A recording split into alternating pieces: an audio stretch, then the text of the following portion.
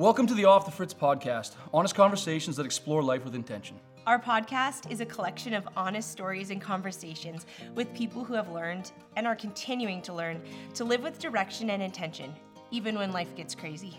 Our hope is that this podcast will inspire you and provide you the tools to start living with more intention and a sense of possibility and purpose. Hey everybody, welcome to our conversation with Zach and Jason Francis. These guys are a lot of fun to talk to, and I got to tell you, we went into this conversation highly unprepared, apparently. So we knew these guys from Instagram as these guys behind this big, what Instagram account? They're behind tinyhouse.com, oh, right. Who nominated our first tiny home as Best Tiny Home of 2020. So that's how we met them. So we're their best friends now, obviously, because of that, because we like what they gave to us, right? But we thought that's who these guys were. So we get into this conversation. Embarrassing. Oh, I thought it was hilarious. But we get into this conversation and find out, like, oh, they were tiny home builders. Like, they've built hundreds of homes. Like, they started Tiny Heirloom, which is like I've heard of this builder. Well, and then we get talking.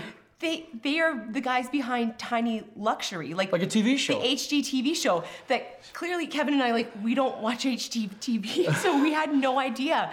We're like, you guys are like a big deal. You guys did like 5 seasons of a TV show, which is why they probably think they're on the podcast. But apparently it was just because we thought they were nice and cool. So it was really funny as we realized this going along. It's like, oh, you guys are famous. Oh, you guys. But then beyond that, I just wanted to talk to them because I'd heard that they had sailed around the world in a yacht. And that's all I really wanted to talk about. And who knew that there was so much more to talk about. So very fun conversation, really neat guys. Incredible adventure, incredible story, inspiring. Yeah, it was a bigger conversation than we were expecting. So hope you guys enjoy it. Zach and Jason, you guys, we met through the tiny house industry. Obviously, that's where all of the guests this season have come through, and we met because you guys found our house, and then our first house is on your website as top house of 2020. You blew our minds and have been a huge source of encouragement to Kevin and I as we started this journey. Can you share a bit about tinyhouse.com and how did you get to this place where you guys are doing the global tiny house conference and have this huge website that's an incredible index of tiny homes across the world? There's a lot going on in there. For sure, yeah. We're a bit too much sometimes. Yeah, man, that's a big story to tell. We got time. Let's see, I mean, kind of goes back to, I would say if we want to start where we learn how to build, because that's kind of the very beginning of it. It's a way back.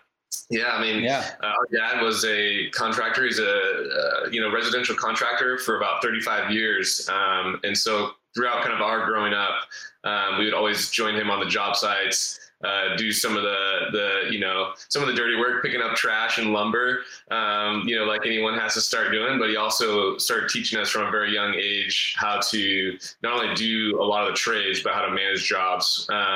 So about halfway through high school, we started a business with him and started building our first couple homes together.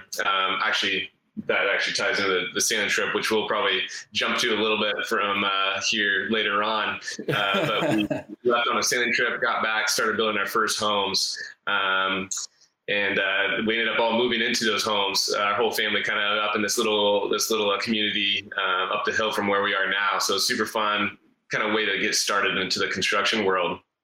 And about 2 years in, we started seeing with our brother-in-law, Tyson, started seeing a bunch of tiny homes popping up online, and they really were kind of piquing our interest. And so we started looking into them more. My mother-in-law was super into them, and it was kind of just, started being talked around the family, and we're like, man, let's try one, let's do it. So we were in between projects. It was a summer, I think 2012, not 2012, but, and we bought a trailer, backed it into my garage. It didn't even fit in there. About a couple feet were sticking out of the garage, and just started building it. And kind of using the experience we had and tying it into the tiny house world.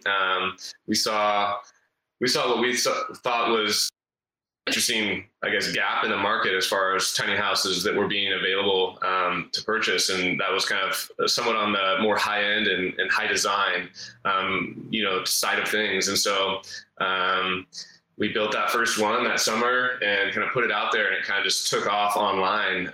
Similar to how you guys, similar to your story. And it just kind of blew up. And from there, we're like, man, maybe there's something here. Let's try something here.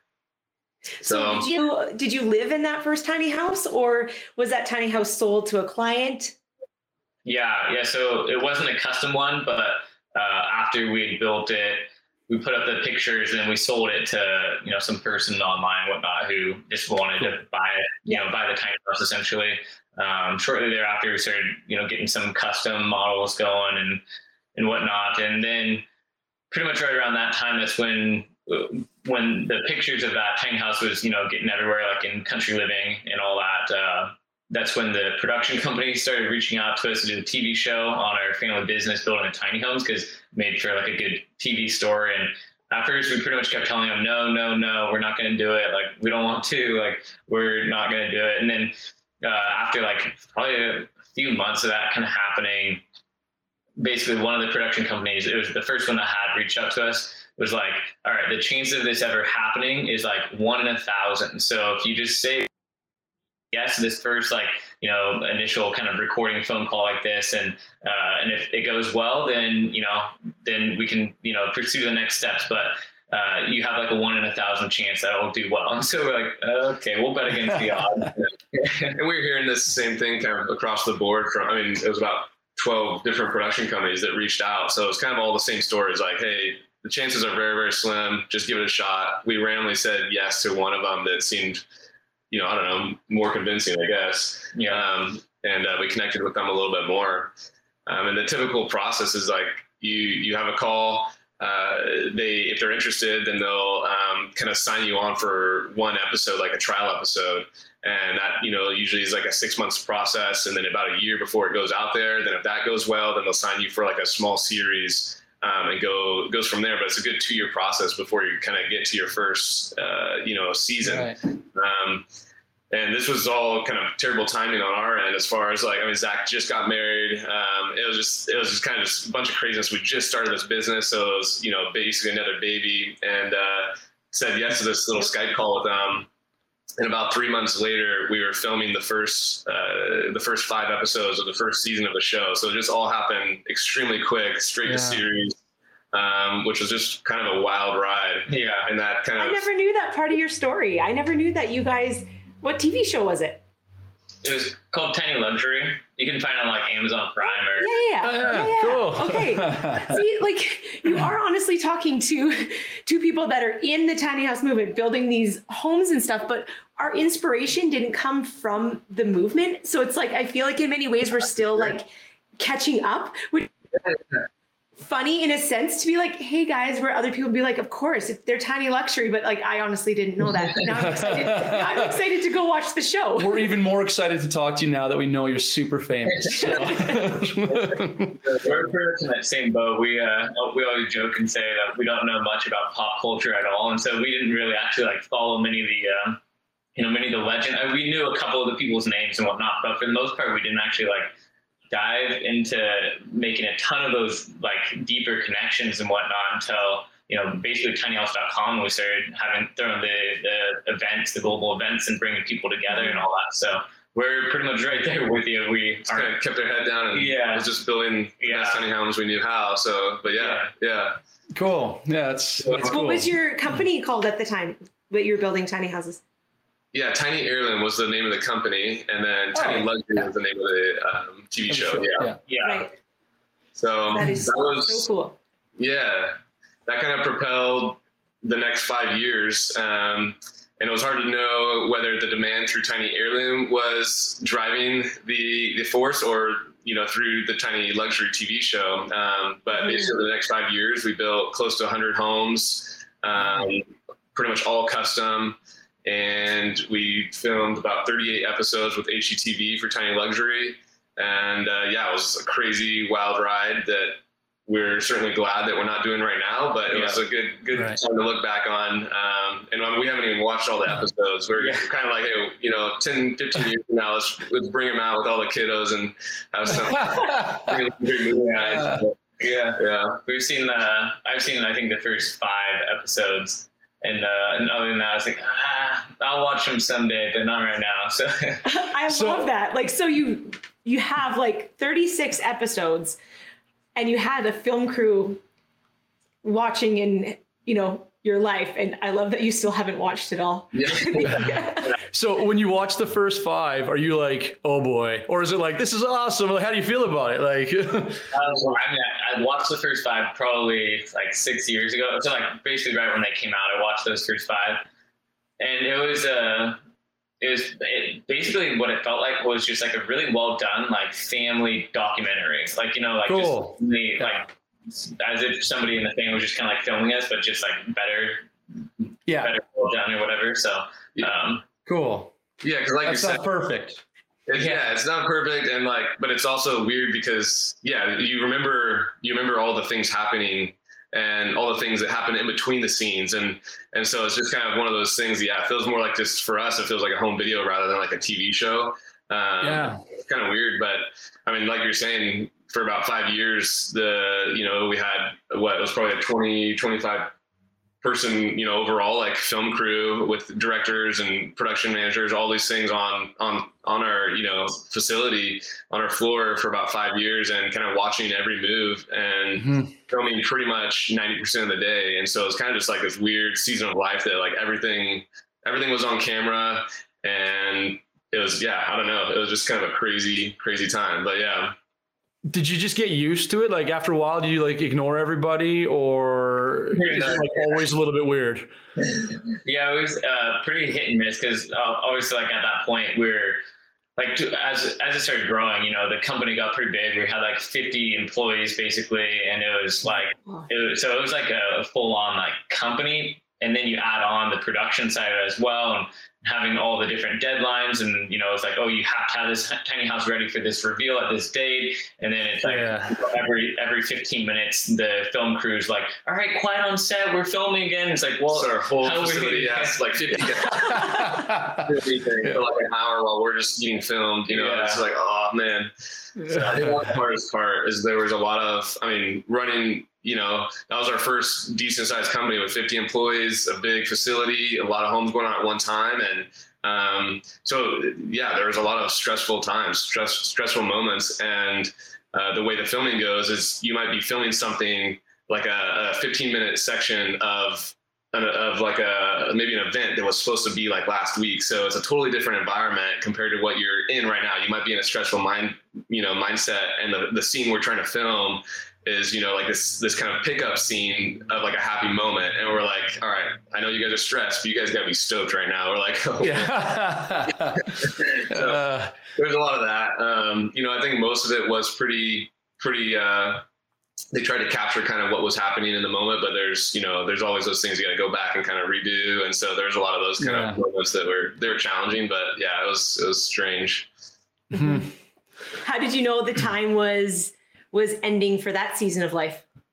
That one was a little more of a, we thought that the time had ended a couple times before that, because basically after the first season, I mean, pretty much almost every single season, we told them, specifically my sister told them that she would never do it again. And then for some reason or another, we ended up doing it again.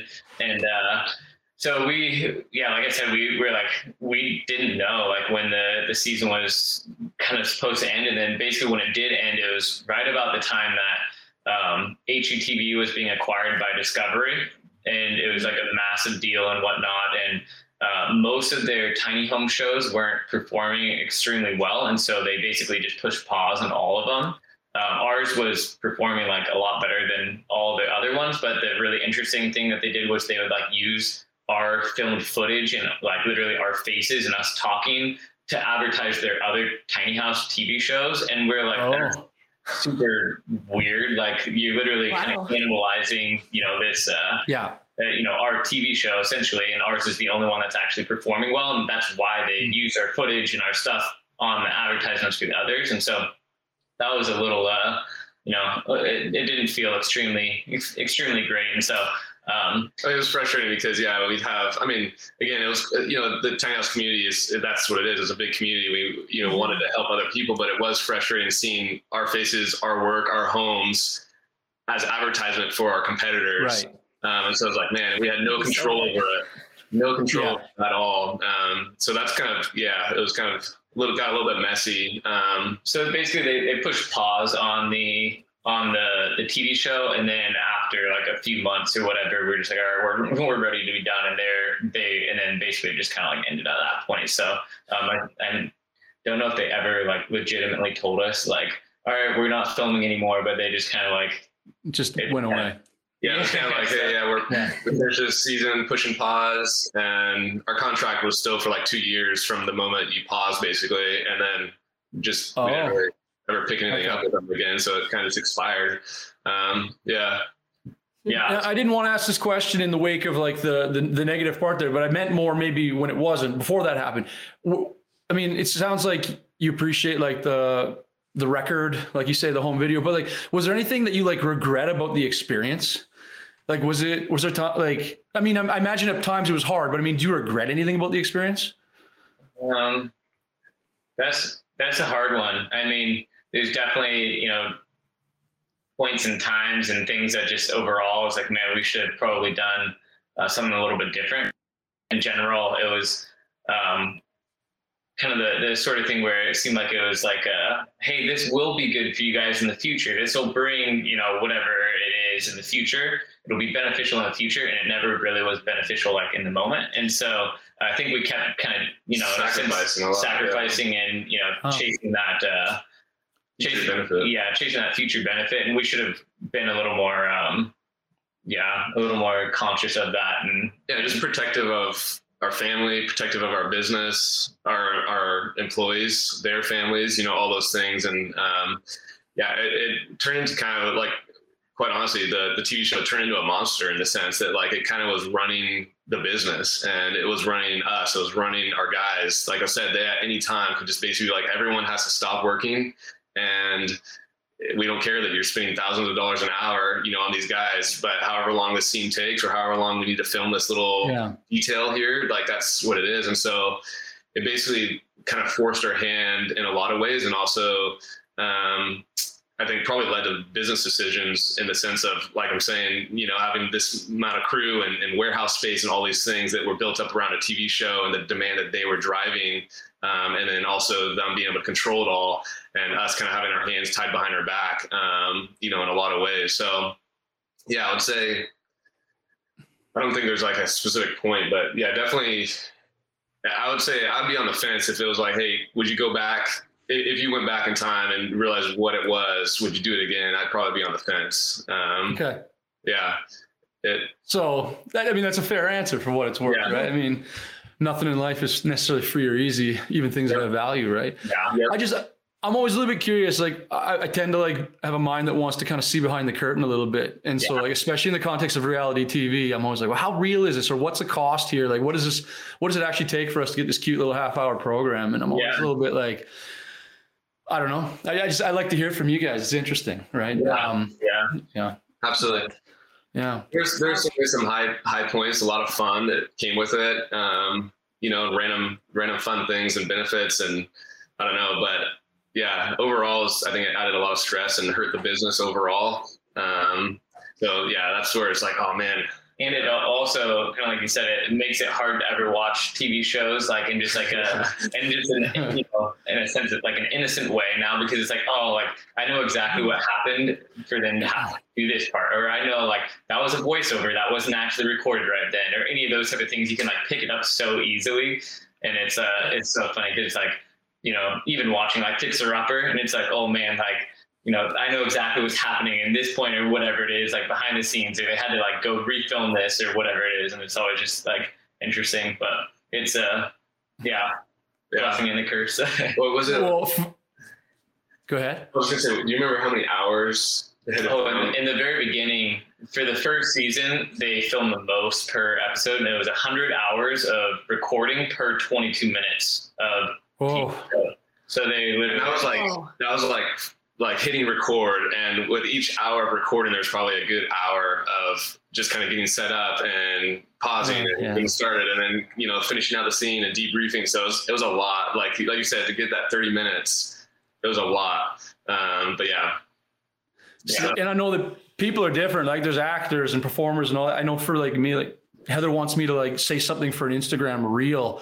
Yeah. And it's like, you get the first one because I'm not doing it twice because it'll suck the second time, right? Like always one take. I can't say something that I've already said. It's like, I already said it. I don't want to, I can't be an actor. So I think I would be like, there'd be really hard challenges for me in that kind of environment. But Absolutely. No, we're the same way. Yeah. It's like that same thing when you say a word a certain amount of times, it just becomes like a sound. And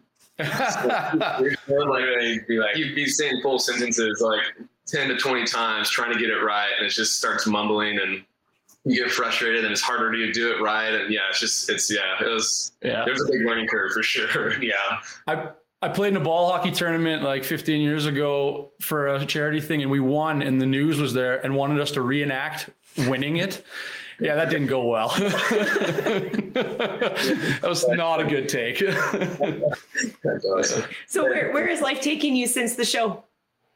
Yeah, so it's kind of taken us on a bit of a journey, a bit of a ride.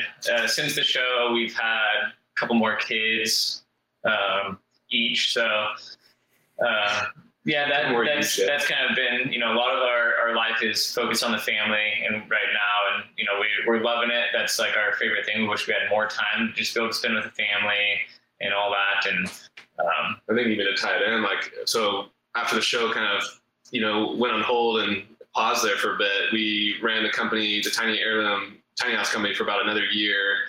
And ended up selling that company to a local company around here, and basically at that point kind of just got out of the tiny house industry for about a year. Just kind of took a break, went back to residential construction, and spending more time with the family. It was just kind of a good time to reevaluate everything. And right about at that year mark is when the whole COVID thing happened and everyone started shutting down, and we kind of just finished up a couple big jobs. And so we were just like, hey, what should we do? We'd always wanted to start jumping into online and e-commerce and different businesses on the online space. And so one of the assets that we had retained even through the sale of Tiny Heirloom was tinyhouse.com, that URL. So we're like, hey, we should do something with this. It's just sitting here. Now's a good time. And started brainstorming ways we could use the platform, especially during all the lockdowns and things. And the idea was, hey, let's bring the whole tiny house community, global community together in one big online virtual event. And we had never done anything like that, had no platform, and just kind of threw it out there, and it ended up just being a big hit. Everyone loved it. It was like kind of perfect timing, just kind of bring the community together. And so it's super fun. And it was just kind of what kickstarted tinyhouse.com. And now we're about to do our fourth one.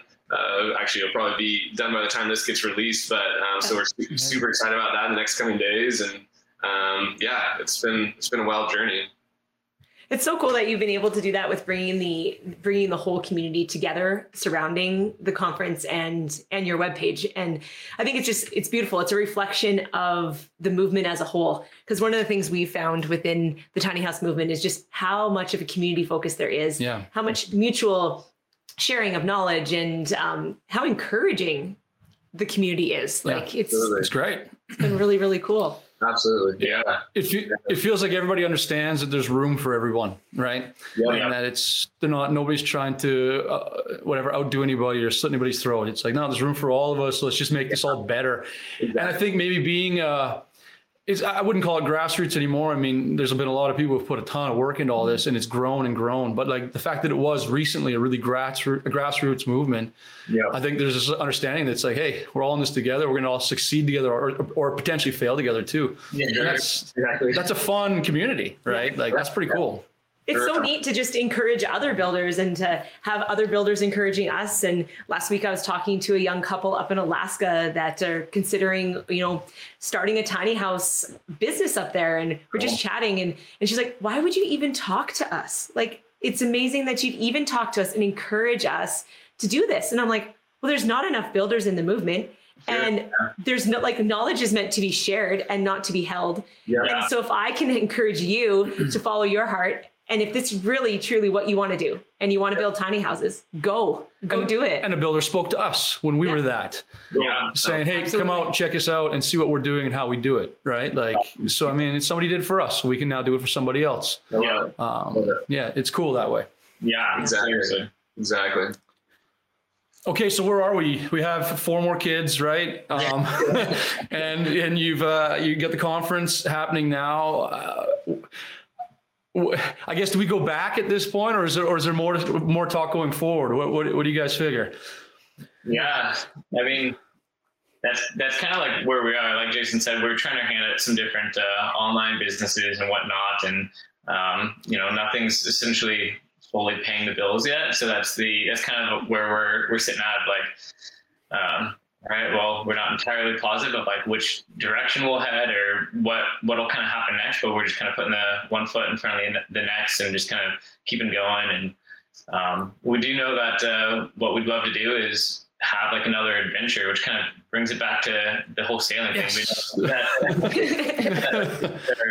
that obviously they're still a little young for doing some types of adventures, but like it's been, a passion and dream of ours, like experience other cultures and bring our kids around other cultures, and especially like helping them learn a different language at an early age and so on. So that's kind of probably at some point in the future, we'll probably be trying to spend some time in like, probably Central America for half the year or something along those lines. So we'll, that's kind of, in our sights. We just don't know when or how long or any of that specific yet, but it's kind of something that we've been wanting to do really, really badly and all that. So, but yeah, I mean, that's kind of because of the adventure bug that we caught at an early age. Our father actually sailed around the world when he was like 11 or 12 or 13. He did a 3-year, literally 360 around the entire world, and was able to do that. And so he'd always tell us all of his stories, and we would, pull his leg to take us at some point in time. And it was always like, no, we're not yet. Like maybe someday. And then finally, when we were in high school, he was like, all right, let's do it. And we're like, okay, let's do it. And so we had to go on our own sailing adventure from San Diego to Australia and hit all the islands in between there. And it was like an 8 or 9 month sailing trip that was really pretty life-changing. It, like I said, it opened our eyes to see different cultures. We're able to experience things that, most people never will experience. And it was definitely a testing and trying time. And we like to call it, or our dad likes to call it, the boys to men trip. And so we kind of left as little teenagers. And by the time we got back, our father was like, yeah, I could let any of you guys go on a sailing trip all by yourself if you wanted. So, the sailing trip was, we were able to take 3 of our best buddies. It was actually it's 3 brothers, and one was my age, one was Jason's age, and then the other was like 24 at the time, something right around there, which the 24-year-old, especially in the beginning, he was super helpful for our dad. And my mom and sister didn't get to come my sister came out for just a small portion of it. My mom came out for about half the trip, but she didn't do the first leg of it with us and so on. But we're able to do the trip. And like I said, we had, so there's 6 of us on the boat the whole time. It was a 46-foot long boat, which is, not extremely big. There's, it's pretty similar to a tiny house in a sense. It's, obviously a little bit different shape, but for the most part, it's got a float though. Yeah. Right. Exactly. Yeah. So you don't get 46 feet of living space, right? Yeah, absolutely. That's from like, the very tip of the bow clear to the stern. It's probably closer to like a 20, probably like a 30-foot like tiny house. That's because only half of it is about 8 foot wide. The rest of it, tapers off, and so probably lives close to a 24-foot tiny house. You guys understand how crazy this sounds, though, right? Like, at least to us. So, like we were talking before, like we're from the prairies. We're close enough to the mountains. Like, I'm comfortable in the mountains. I'm comfortable in the prairies. I'm comfortable surfing on vacation. Oh yeah. But the idea of getting in a 46-foot, like whatever, cork and firing out into the middle of the ocean is really crazy. You know that, right? It was crazy. Yeah. I mean, Yeah, there was wild times. I mean, from our jaunt from Cabo, Mexico, to the Marquesas, which was the first island group we hit in the South Pacific, pretty much the farthest islands away from any landmass, major landmass. But that cruise, that section of the trip, was 21 days without seeing land and sailing day in, day night, 24/7, and that was really strange. I mean, it was like 3 weeks, no communication with anyone.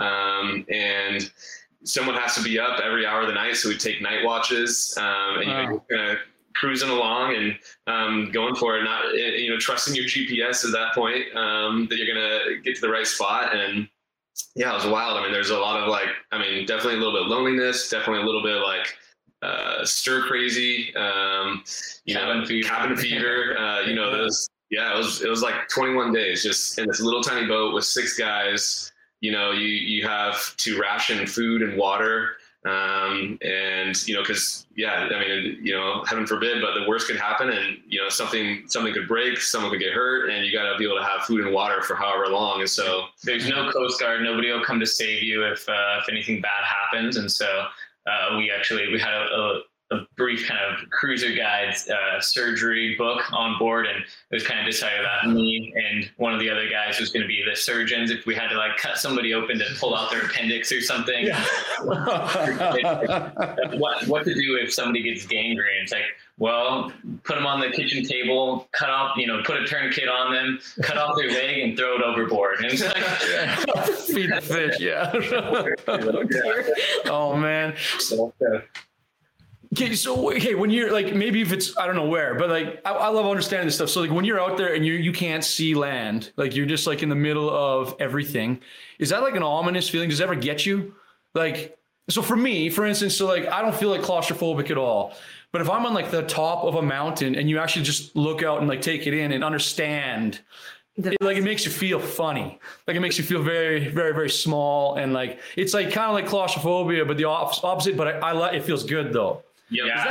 Is that like that, or is that just a me thing? Yeah, no, absolutely, man. Yeah. Especially during night watches, just you and the stars, and the phosphorescence in the water, and it just literally looks like you can't see when the phosphorescence is really glowing and amazing. You can't really see where the water starts, where the sky starts in the water, and it's just pitch black except for just the glowing stars, just stars and Milky Way. You can never imagine. Just it's amazing. Definitely. Yeah. Like you said, it's kind of a twofold thing. You feel absolutely vulnerable and very, very tiny. We've been sailing for, 14 days, and we still have, another week and a half to go. Yeah. And you look on the GPS, you're zooming out for 10 minutes, trying to even get to see any landmass. You're holy smokes, we're just this little tiny dot in this vast, vast ocean. And you're able to, like Zach said, see the expansive universe. I mean, there was definitely a sense of just man, we're this tiny little thing in the midst of this grand creation, and for us, it was some incredible time just spending alone, every single night with God, and just being able to think about everything. And it was just this, really, really kind of impactful season of, just kind of self-development and kind of also looking out and kind of getting really grand perspective on things. And then, I think spiritually it was pretty wild too. Yeah. Yeah. I mean, it's hard to, at least in our opinion, hard to not believe that God exists when you're seeing his creation like that from a whole different perspective. And, we just go to the beach here in Oregon, man, it gives you a completely different perspective of how big the ocean is. It's insanely huge. You look across, as far as you can see, and it's only a few miles that you can actually see when you're standing on the beach. And it's man, that's just the smallest little scratch on the surface of how grand the entire ocean is in the first place. And so it's it's pretty crazy. It's like stoner talk, but in a spiritual way, right? No, it's wild. It's wild. I've always loved the idea of this because it's so foreign to me. So I'm I'm a little bit jealous / I think you're a little bit crazy at the same time.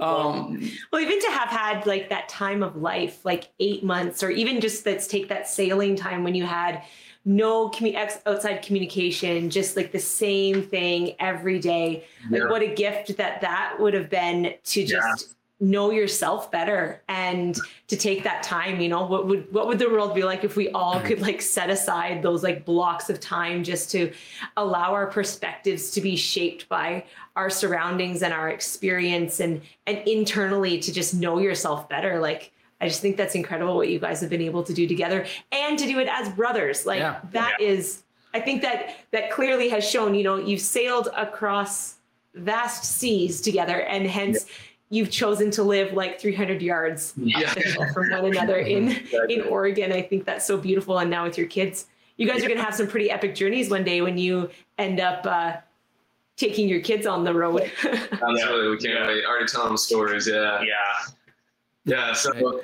that was, and of course the whole sailing trip, you know, was right before Tiny Arum, the whole tiny house thing. So in a lot of ways, you know, living in such a small space, you know, kind of living with, you know, definitely within our means and a kind of very simple, minimalist lifestyle, kind of paired with all the different hardships and lessons and experiences and wonderful joys that we got to experience on that 9-month trip. I think definitely came at the right time, because I don't think we could have done even what we did and get through what we did of, you know, the business and the TV show and all the crazy chaos and storms that happened there without having gone through the storms on the boat and the lonely times on the boat and the times of like hardships and then building our relationships together. And so I think in that sense, it was, you know, I don't know, very timely and kind of led up to, you know, what happened with the tiny house and the TV show and all those things. So yeah, it was quite the experience and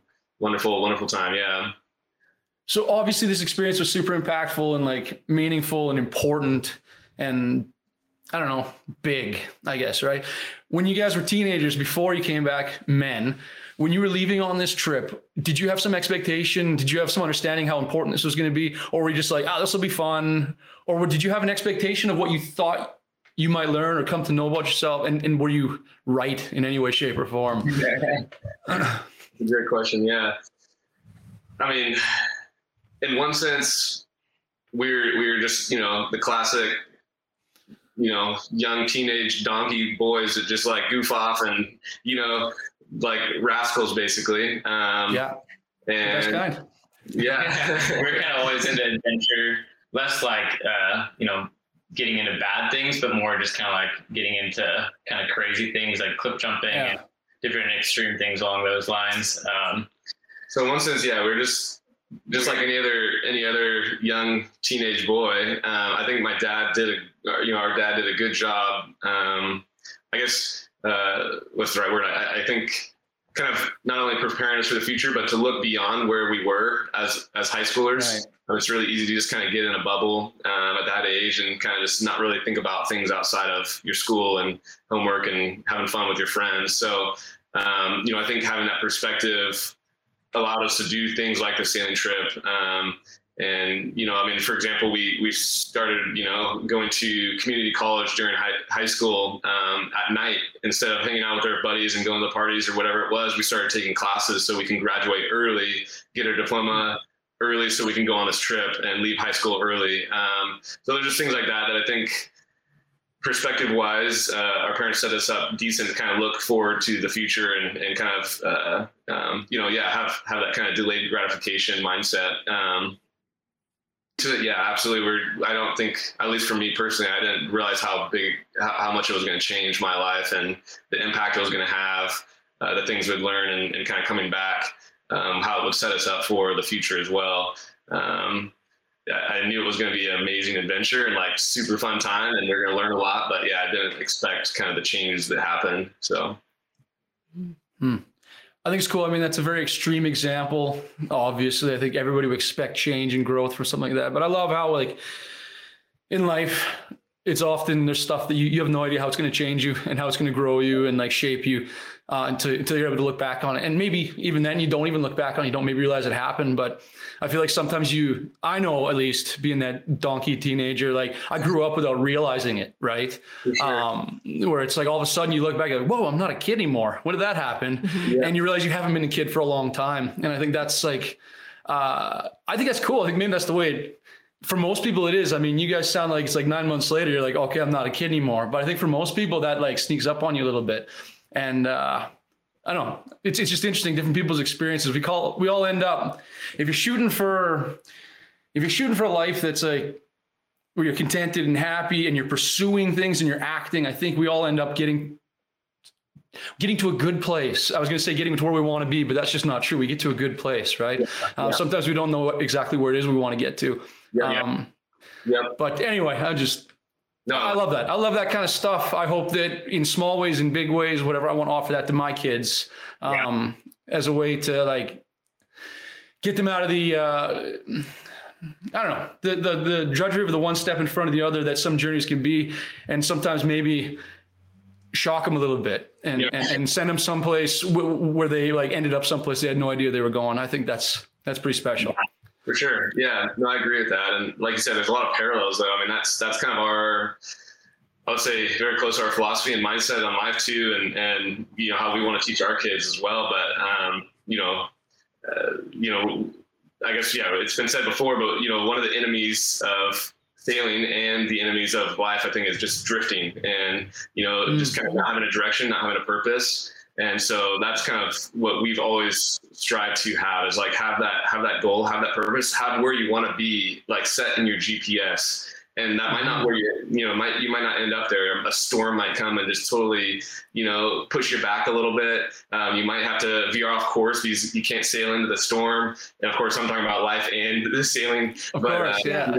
So you have to change course and get over to this other area. But as long as you have that kind of destination in sight, and you're working hard, you're striving, you're going to end up in a better place. And oftentimes those trials, absolutely shape you into better men and women than not having gone through those, so we're right there with you on that. And I think that's a really important thing in life to consider. Yeah. And it's crazy how, if you're sailing and you're headed somewhere that's 1,000 miles away and you're off by even a quarter of a degree or even just half a degree or whatever, like you're going to end up somewhere completely hundreds of miles away from where you want to be. But, so you got to be very intentional with that location that you're setting. And like Jason said, maybe you don't always end up there, but if you do have to veer off, like make sure it's an intentional direction change rather than just kind of like drifting into a new location and whatnot.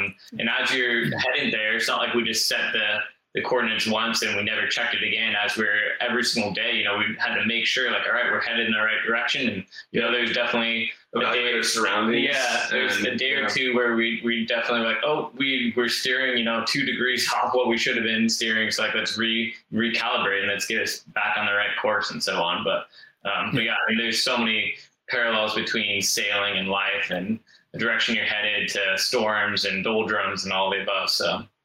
Yeah. Man, I feel like you guys should have the podcast. You guys could just talk and teach so much. Thank you for sharing that perspective. I resonate deeply with that. Yeah. Kevin and I are very purposeful and driven people in that sense of setting that intention of where you want to go. And to also know that you can always recalibrate, you set it and it may not get exactly there, but every day, midday, every moment, you have an opportunity to recalibrate back to the life that you want to live. It's choosing the life that you want to live and then just taking those steps and going for it. And I think to further that, because I think when we get in this podcast, we're really excited because we get to talk to interesting people who've done interesting things, and that's super fun. But I think it's important, to bring it around to like people like who haven't sailed the world. And it's like, well, this isn't about me. This is about people who do these wild things, right? But it's quite frankly not true, right? Like somebody else is like sailing the world, that moment that shapes them. It might be a small moment. It might be a relationship they choose to have, or, you hear people with sports and it's like, how much they learn from sports. It's like, you can learn the same thing from the arts. And, so it's like, it's important for people to maybe, I always want people to know, it's like, if you think anything that I did was crazy, or if I think that what you did is crazy, it's like, it's not crazy to you and it wasn't crazy to me. And I think what you do is crazy because it's not me. And that's what's awesome about it all. Right. Exactly. So I just want to always, encourage people that it's like, if it doesn't feel wild to you, it probably feels wild to somebody watching you. Right. Yeah. And it's important to like find those moments in your life. And yeah, I don't know. That's just something I wanted to make sure people hear, I guess, when we're talking to people with these wild stories, right? Exactly. No, yeah, absolutely. We haven't gone on some wild, crazy adventure like that in a while. And, whether it's, but like you said, there's things. Start a business. Yeah. That's a wild, crazy adventure. Yeah. Oh my goodness. That's our wild, crazy adventure these days. Yeah. Yeah. So every life there's something that's going on, and that's part of the journey, and you're right in it right now. And oftentimes, if it doesn't seem as crazy, kind of like the season we're in right now, we kind of jumped out of this big business and the TV show, and it's been easier to drift the last couple of years. Like I said, we don't have kind of that thing we're working on that's not only paying the bills, but that really is fueling our purpose necessarily and what we're really passionate about. And so we found ourselves over the last couple of years, drifting, and that drifting looks different for everyone. For us, it looks like trying too many businesses, and we get overwhelmed, and we have too many different things going on. None of them are working. And we're like, all right, we gotta shut a couple of these down. We kind of cast a wide net, and we feel like we're drifting. We're not focused on any of them. And so, every time we've kind of taken that perspective check and be like, all right, we have to refocus. We need to kind of reevaluate our life. What are we doing? And we're are we even getting every day closer to where we want to go? Oftentimes the last 2 years, that answer has been no, unfortunately. And we found ourselves kind of like, all right, we gotta make some major changes to recalibrate like our life, business wise, family wise. And this is the mundane kind of, life in the sense of like, it's not this grand 9-month adventure throughout the South Pacific. It's just the daily work grind and the daily family grind. And it's so easy to drift and get complacent. And so I'm right there with you, man. It's like there's opportunity every day in everyone's life to kind of reevaluate that and kind of get yourself back on course and set some really, really cool perspective and boundaries and goals about what you are hoping to achieve with your family and your business and or your work, and then kind of set that in the GPS and every day work towards that. Makes it easy to get out of bed in the morning, right? Yeah. Thank you so much for sharing all of this with us. We could probably talk with you guys for hours. I imagine we wouldn't get bored, but I feel like we will talk for hours. Maybe we will over the course of time. But no, thank you very much. Yeah, I'm noticing the time here, and that we should probably start to wrap it up. And I want to finish the podcast asking all of our guests the same question. And it's this. It can be as simple or as deep as you want it to be. But what's bringing you to joy these days? Cool. Yeah. Oh, yeah. That's a big question, but I mean, kind of the first thoughts that popping in my mind would definitely be like just family life and seeing the kids go through the different stages. It's like kids can make you want to pull your hair out one moment, and then the very next moment they're doing like the cutest thing that puts you straight up on cloud 9. It's like, oh, like, did you see what they just did? That's so cute, or whatever. It's like you're finally getting the kids down for sleep, and you're like, finally, like, we can hang out now. I mean, my wife can hang out now. And then it's like, all right, let's look at pictures of the kids. And it's like, so true. Just the classic. And yeah, I mean, seeing them just growing up and saying and doing the cutest things, that's probably like I said, the first thing that pops into my mind. So cool. Yeah. I think, probably the same for me. Just being in that sweet season of life where all of our kiddos are so young and innocent and just learning so much and growing. And it's a really, really fun, phase of life, I would say. So that's definitely, what brings us joy, I think. And for me and my wife, and, we could have, like Zach was saying, there's so many different things, but we could have just a really rough day work-wise and be able to come downstairs or go home and be able to spend time with the kiddos and our wives. And that makes the bad day good. And so I think, that's kind of, that's definitely what's probably bringing me most joy right now is just, raising our sweet kiddos and trying to spend more time with the family. Yeah, I hear you. That's awesome. We feel the same. There's just so much joy to cherish this season when our kids are young and just watching them flourish and become the little people that they're meant to be. And we're finding that on the sidelines of football games and watching our 3 boys just, grow and develop and score the touchdown. I never knew that watching them play sports could make me so emotional. It's just like, but just to watch them or to see life through their little eyes just brings a ton of joy, helps you get through the tough moments, because parenting is hard. Parenting is hard. Yeah, absolutely. Yeah. Yeah. No, it's awesome, guys. Yeah. Thank you so very much. We appreciate you and your perspective and sharing it with us and with anybody who might care to listen.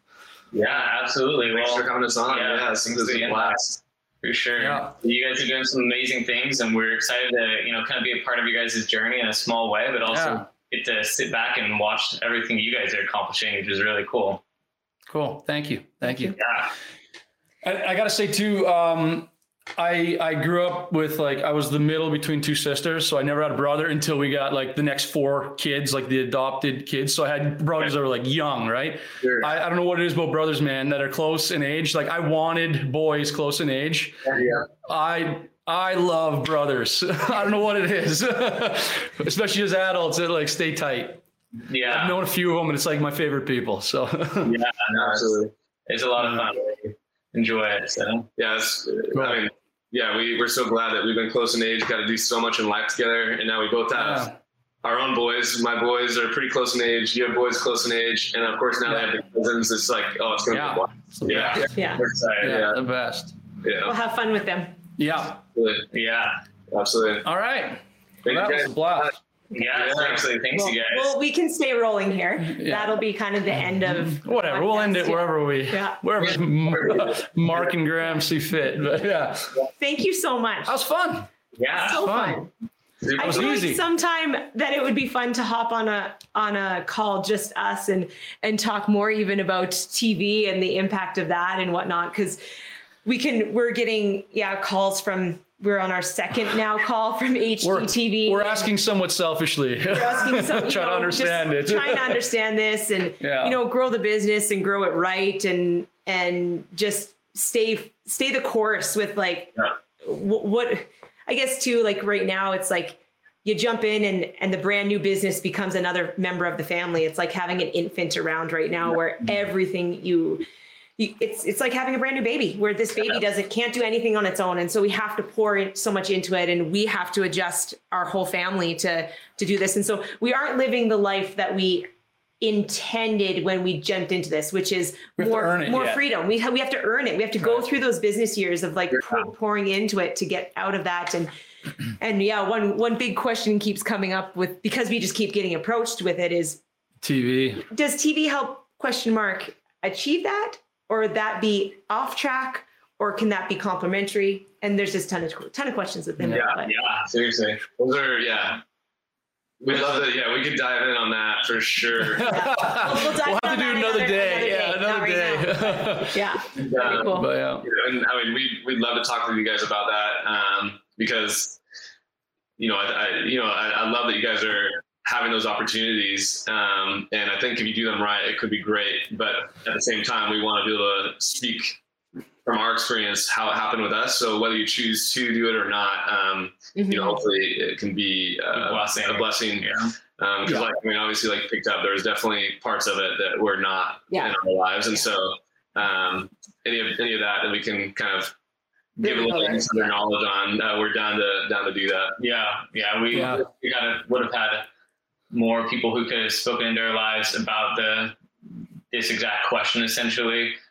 We thankfully did have a couple of people that we were able to talk with in general over the years and whatnot, but it was a little more hit or miss. And obviously by no means we consider ourselves experts in the area. But you've done it. You did it for 5 years, and that's a lot of experience there. So. Yeah. We consider ourselves experts in getting ran over by the train, and it's a bit different.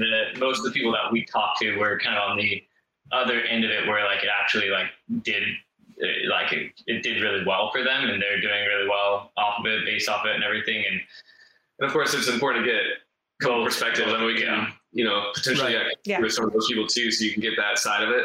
Man, this was amazing for my business, amazing for my family, amazing for everything. And our perspective was, there were some amazing times, but for the most part, was really hard. And now we're fine to go through hardships and tough times and put ourselves out there. But so I guess hard's not the right word, but it was more negative than it was positive in a lot of ways. So on that side of it too, I think, good to balance it out.